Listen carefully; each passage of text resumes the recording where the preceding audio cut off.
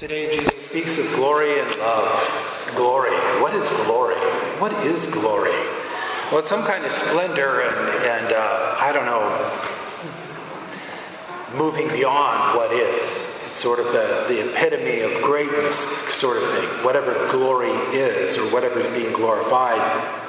Glory is really important to God. This is how important it is. I looked at my concordance and I counted the word glory or some form of the version glory. Glory, gloria, glorification, glorified, glorious, glorified is used 570 times in the Bible. God thinks that that's a really important word. He keeps using it over and over. Glory, glory, glory. And the glory is His. He is glorious. God in His infinity and His infinite truth, goodness, and beauty, and His infinite love. He's glorious, absolutely glorious. Well, how do we arrive at glory? Well, Jesus gives us the answer today. He says, as I have loved you, so you also should love one another. That's the answer. To be glorious is to model Jesus, is to model Christ in His love. We can't model Christ in raising people from the dead or curing people of blindness and doing the supernatural things. But on love we can. On love we can. We can grow our love to the point of loving another to the point of dying for them. And not just the ones that are in our family that we already love and care for and have an instinctive desire to protect and provide for, but the stranger that we don't know and even the enemy who's out to get us, to die for them too. That's what Jesus means when He says, as I have loved you, so you should also love one another. So here in John's Gospel, Jesus goes beyond the golden rule. And He gave us the golden rule. Love one another as you are, treat one another as you wish to be treated. Here He's saying, no, that's actually not enough. Love one another as I have loved you, which is way beyond a quid pro quo kind of relationship with other people. And that takes time. It takes a commitment to that kind of love. And it takes time. I know that I've grown tremendously in my ability to love the stranger, to love people who aren't paying me back, to love even those who would criticize me or try to destroy the church, to just keep loving and loving and loving. And here is what we get in return. We get glory. We get glory in the kingdom of heaven as we're glorified, just as God and His angels are glorified and the Blessed Virgin Mary and all the saints in heaven are glorified. We get glory at the end of this life. But even in this life, we get some form of glory too. I looked up the word glory in the dictionary, trying to figure out, well, there's glory occupies, I've got these huge dictionaries, occupies a big section of the dictionary. But in the usage of the word glorified, I found something that I thought, this kind of helps. Glorified, quote, a common or inferior thing that has been transformed into something more splendid. I'll say that again, a common or inferior thing that has been transformed into something more splendid. Jesus, of course, in His humanity is common in His appearance. The Scriptures even say so. He looks like any other man would look. But He's the Word of God made flesh. You and I can be transformed into something more splendid. Jesus certainly was on Calvary as He died for us. And then He's revealed in His resurrection. He's veiled between the resurrection and the ascension, this time period right now. And then He's finally exalted in His glory as the heavens open and He ascends to the Father with His angels on Ascension Thursday, which is coming in a couple of weeks. He's glorified at all times, and He seeks to glorify us too. Joy. People would say, well, isn't the point of life to be happy and to joyful and to have pleasure? Well, as we know, happiness and pleasure are things that we can achieve when we're doing evil things. We can also have happiness and pleasure when we're doing morally good things, etc. But happiness and pleasure, that's not an end in itself. That's a byproduct of something else. Joy or true joy might be a byproduct of something godly and good. But what we all know for sure is that we don't feel that at all times, not even close to that at all times. And honestly, pursuing that is not in and of itself enough. And I say that, and I say all of that because a lot of people would disagree with me. People would tell me, well, Father, you became a priest to be happy or to be joyful, etc. And when I tell them, I don't think that was my motivation, they start arguing with me. I'm like, well, I think I know myself better than that. So when I looked at becoming a priest, what was motivating me? It wasn't happiness or joy. It was something bigger and deeper and more mysterious.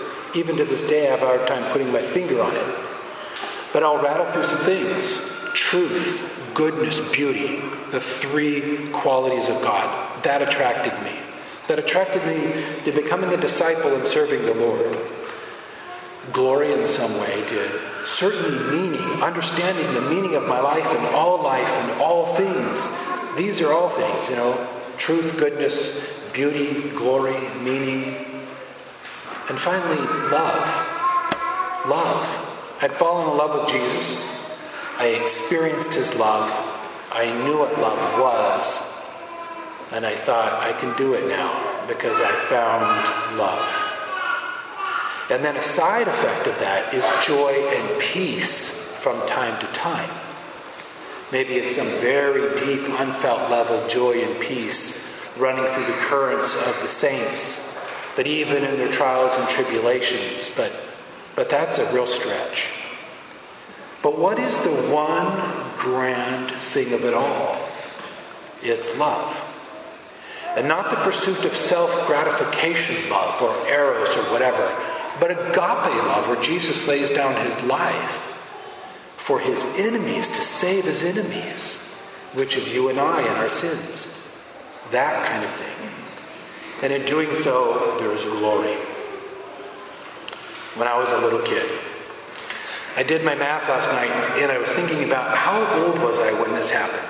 I was 5 years old, and I would watch Batman and Robin on TV. And it was the 1960s Batman and Robin, where they're just dressed in silly costumes, and they go pow, punch, ooh, ow, and they're fighting the Riddler and the Penguin, and this kind of barroom brawl kind of thing. I couldn't tell time at 5 years old, but I knew the time of the day by the setting of the sun that my show must be on about now, and I would be in that living room looking for Batman and Robin. And when I was done, I'd grab my 3-year-old little brother, and we would put on little hand towels. I'd take them off the rack, and they're only this big, but on a 5 and 3-year-old, that's big. And one was blue and one was orange. They were just the right colors. And we tucked the blue one into me because I was Batman and he would be Robin, and then we'd go play. And we'd fight imaginary bad guys. Okay, that's a really cute story, but why am I bringing it up? Because when you're 5, it's glorious. You don't know anything yet about love, and you don't really know anything about fighting bad guys and good and evil. What you know is that there's this Batman guy, and he is dressed in a costume, and he's got power, and he's using it, and he's the man, and I want to be the man. I want glory. Little 5-year-olds. There's a reason why superhero movies and the whole superhero industry is like a multi-billion-dollar annual industry anymore. Cowboy westerns are long gone. They've been replaced now by all of the superhero stuff. Children are drawn to glory. So are adults. But not that kind of glory like seeking the praise of other people. Real glory. The kind that transforms a common person into something splendid. I was on the crew team in college. That was one of those sports that burns your muscles. As you row and row, and we would row for hours. Oh, my muscles would burn like fire. My heart, my lungs would burn. I'd gasp for air. There were times in the boat, a couple of times, where I got launched, where my body became so weary that the oar went under my rib cage and threw me out of the boat, because the oar lands in the water and goes like this, and there's nothing stopping, how many oars are there? There's 8 row or so, 8 oars. Why was I doing that? Because it gave me pleasure or happiness in the moment of feeling the burning sensation?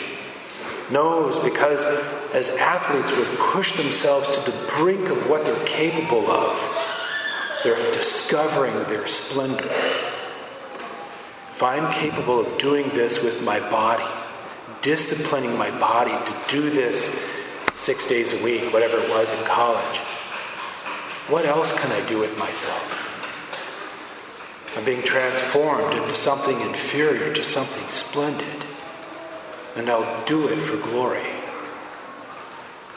At the core of our being, we want to be more than we are. Look at kids. What do they want to be when they grow up? They want to be something big. They want to be something beyond what they are now. Just for an aside, the superheroes, Batman, Wonder Woman, Superman, etc., they're all celibate. They don't have a spouse and kids waiting for them at home. They're living for something beyond themselves, something much bigger. But real superheroes are called saints, and they live for love. Love of God and love of neighbor, and the kind of love that pours themselves out. I finish with this. Jesus begins this dialogue in our gospel today after Judas had left them. That's where the gospel begins. Quote, when Judas had left them, Jesus said, now is the Son of Man glorified. So he had said to Judas, do what you have to do. Judas had already sold them out, already had 30 pieces of silver on his possession, and Jesus knew it. Judas got up to go tell the authorities where to find Jesus. Judas leaves the room, and Jesus looks at the apostles and says, now is the Son of Man glorified. Now is my moment. You're going to see how awesome I am.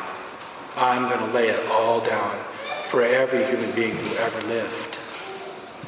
I am glory personified. So, love one another as Jesus has loved you. Work on that. Pray for that grace to love as Jesus loves us. That agape, laying down our life, pouring it out love. And in doing so, know that you're glorifying God and He's glorifying you.